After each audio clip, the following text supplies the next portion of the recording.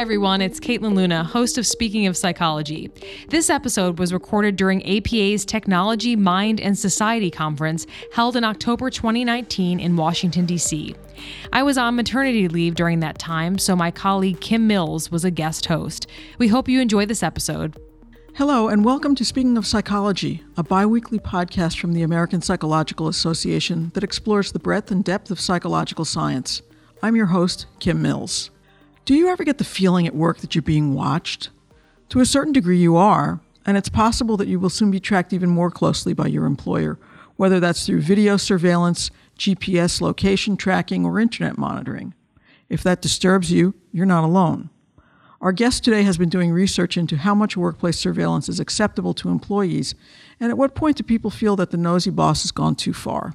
Dave Tomczak is a product solutions consultant at Aon, a global professional services firm.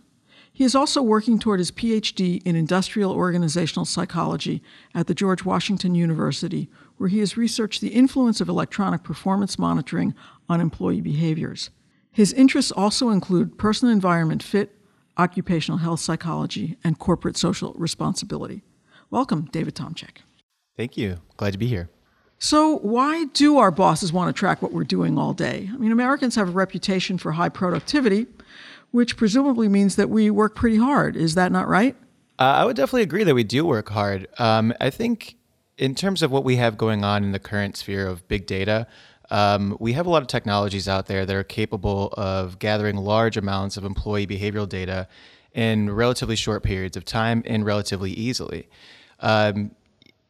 To add on to that, we have artificial intelligence, algorithms, and machine learning that can kind of wrangle these big sets of data and perhaps give us some meaningful implications about employee behavior.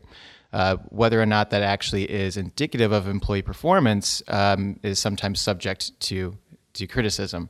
But I think what employers want to do right now is to make the best use of all of that data that they have and use that to inform productivity and performance or even guide safety or health behaviors. So what are employers interested in learning through these tactics? Are their motivations beneficent for the most part, or do we even know? That's the big question. So what we find is that a lot of organizations don't actually tell employees that they're being monitored. And they don't tell them exactly, and if they are being monitored, they don't tell them when, how, or in what context they are being monitored. I think what a lot of organizations are hoping is that there are some sort of small employee behaviors that can sort of give some sort of credence to other aspects of job performance that we've traditionally tried to capture just by performance appraisal. So for example, we have some organizations that are looking at facial expressions, voice intonation in meetings, seeing how frequently people talk up or talk over other individuals. And a lot of that can be good. We can tell somebody after a meeting and say, hey, judging from our sociometric badge that we had on you, it seems like you're talking over individuals quite a bit. You're not giving your followers enough opportunity to chime in with any sort of creative problem solving that they have. So in that circumstance, we can get very minute aspects of job performance, saying these are the specific situations in which perhaps you could work on something, instead of maybe saving all of that for the end of the year performance appraisal, where some of those small behaviors might go overlooked.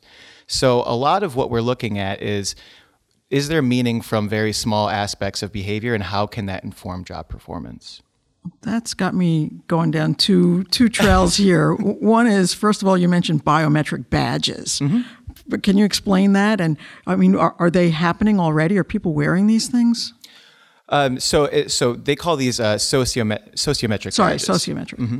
So this is something that was started, I believe, in 2015 by MIT. They were looking at sociometric badges and looking to see how often we could get such rich forms of data intra-individual. So lots of performance or behavioral data within the individual. And what they're supposed to do is that an individual wears this badge, perhaps around their neck with a lanyard. And this badge is just continually taking in any sort of audio information that they have within a meeting. I don't think that this is used widely right now, but if you think about where certain technologies are going nowadays, where a lot of them have these sorts of capabilities. And when we think about all of the things that your smartphone can do, the modern iPhone has facial recognition. It has a very good microphone. It tracks all of your internet behaviors.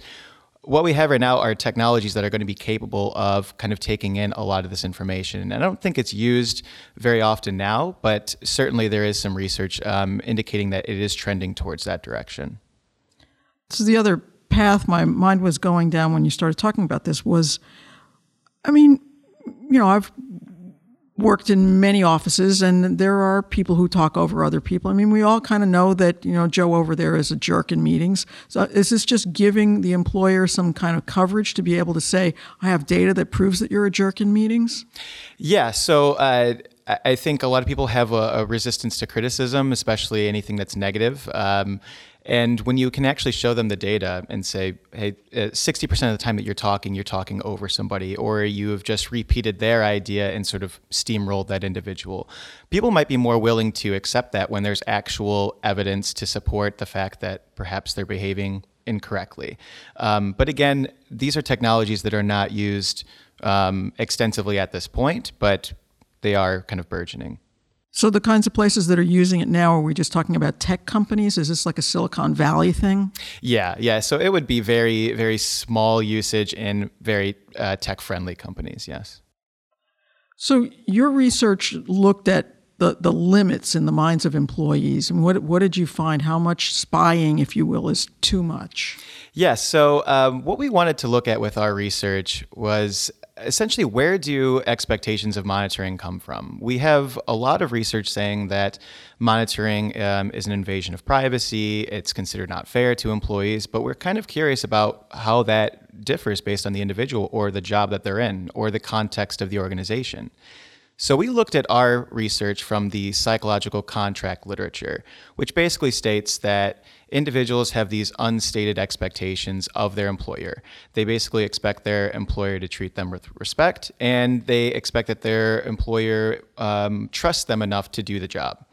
And so what we wanted to see is, okay, if you're being monitored in every possible way, let's say the amount of EPM increases. EPM is? EPM is electronic performance monitoring. So perhaps you have your computer activity monitored, your emails being read, there's audio, video surveillance. As that amount of EPM increases, we wanted to basically say, okay, it's going to be a violation of the psychological contract. And this might lead individuals to behave in a way that is actually contradictory to what EPM tries to do. What EPM tries to do is direct people towards certain behaviors. When we monitor something, we are basically giving a signal to the employee saying that this matters. What we find, though, is that as the level of monitoring increases, the likelihood that a person experiences that as a psychological contract violation increases and actually leads them to withhold effort from the organization. So we're getting the exact opposite of what EPM is trying to do. We have people who might look at this violation and say, okay, well, I'm going to take longer on my breaks. I might show up late. And they do this in very covert ways rather than overt. They do ways that, because of course they are being monitored. Their actions are being monitored, and they don't have the ability to, steal from the organization or anything like that. So perhaps they steal time from the organization. So what are the differences among job types or industries? You're looking at that as well? Yeah, so we looked at that from two different angles. We looked at first from the job attitudes angle, which would be job autonomy. This is the perception that an individual has over the discretion that they have over maybe scheduling their work, how they go about a certain task, and so forth. So what we found was that when EPM and the person's perception of job autonomy match, that's when we have the least amount of psychological contract violation. So basically what that's saying is that individuals who have high perceptions of job autonomy, the belief that they can do their work as they wish, when that is coupled with low EPM, so these individuals are not being monitored heavily, they are the least likely to report any sort of psychological contract violation. Now, that effect strongly increases when you increase the number of monitoring and limit that person's ability to do their job. And interestingly enough, when people have low perceptions of autonomy, EPM does not appear to have any sort of effect. Those people are just as likely to perceive violation as, a high autonomy individual in a high EPM situation. So what rights do employees have in the workplace right now in terms of what can and can't be monitored? Are there legal limits, or is this all just sort of a brave new world? It's an interesting time right now because of the general data protection regulations from the EU. So if we look at it just from the US, employees do not have a lot of rights. The privacy laws have not been updated since 1984, with the exception of, I think, California has recently had some sort of privacy updates to their laws. But again, 1984, that doesn't really give us a lot of leeway in terms of what's going on with how people are being monitored now. The thing is that a lot of organizations are becoming global or international, and so they actually have to adopt GDPR rules. So what we'll be seeing soon is that organizations will be taking this a lot more seriously, or at least address monitoring up front. But right now, employees in the United States, considering if it's just an American company, do not have many rights. There's actually no law that says that they need to be informed when they are being monitored, which is a huge problem, especially from the literature side.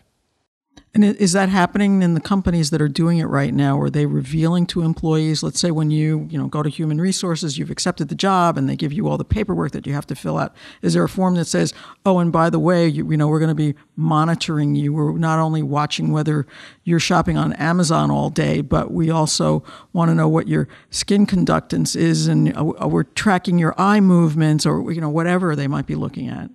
Yeah, I believe there's a statistic out there that says about 20% of organizations actually fully inform their employees about when, where, and how they're being monitored. So this does not really happen very often. I can say from my experience working for various organizations, I've never had that conversation, but I think right now we can just kind of assume a lot of everything is being monitored. We have records of everything. Every single mouse click, any sort of action that you do on your computer is recorded and can be accessed at any time. So I think some people will, regardless, just sort of operate under I am being monitored. I just expect it. And our research actually supports that a lot of individuals say that I just expect to be monitored nowadays. I don't have to be told. I know that things are being recorded and can be accessed later.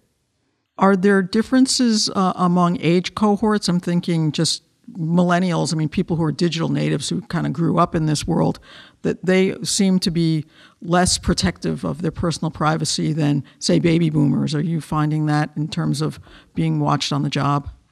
We haven't actually explored age effects, but there has been some research out there that has kind of showed in a comical way how much young people are willing to give up some of their personal information for very small things. For one example, they found that college students were very willing to give up personal information for a free slice of pizza. And so I think there will be some differences. I think there's a generation of people growing up that have constantly had access to a phone that records their conversations, and I think they're getting very used to it, but I don't have any research to support that. Maybe something we'll look into in the future. So are people looking at the right things at this point? I mean, I'm thinking, I believe where I work, they've implemented something that sort of looks at your calendar and maybe your keystrokes. I'm not sure what they're looking at, and they kind of tell you whether you had a day where you were sort of relaxed compared to other days. But does that matter? I mean, maybe I was super productive because I was off thinking really hard and I wasn't touching my computer much that day. But how can you tell? Right. So that is a question of whether or not what is being monitored actually means anything. I think this is the big problem right now, is that because we have access to the data, we must try to find some sort of meaning from it. But like you just illustrated, performance or how people go about their job-related behaviors is a very complex thing. Just because I can see that you're free doesn't mean that you're not doing anything. It doesn't mean that you might be less stressed. You could have personal aspects of work that are coming into play as well. And so I think organizations are getting closer to monitoring the right things for the right reasons, as long as it's job related and it's not, looking at your personal activity on your personal smartphone or anything like that. I think these can be meaningful sources of data, but we just have to be very careful and very deliberate with how they're used. So are they looking at our smartphones now? I mean, my boss certainly has my cell phone number. I think the whole world has my cell phone number. So who else is watching me, and what are they looking for? So we typically talk about this in terms of like company issued devices. So there was a case a couple years ago where an employee was required to download an app that would help her with keeping track of clients, but it sort of took location information at the same time. And what this amounted to is the fact that her employer could see how fast she was driving on the highway at any given point. And so those are the sorts of things where it's unintentional with monitoring, but that can leave the employee feeling extremely violated or invaded of their privacy. When it's not used for its intention, that's when we find employee reactions to monitoring to be the most negative. So what are the next things that you're looking at? So we want to continue looking at where expectations of monitoring occur and what are the conditions under which monitoring might be accepted. So we can think of monitoring somebody's sweat levels or biometric levels as something that's very invasive. And I think you'd have very few people who'd be willing to give that information to their employer. But what are the circumstances where that's not the case? If I'm monitoring your sweat levels and able to give you a text at 3 o'clock saying you've sweat a ridiculous amount on your construction job, you need to drink some water before you pass out. Now, the purpose right there is very job related. It's very employee focused. It's safety, it's health.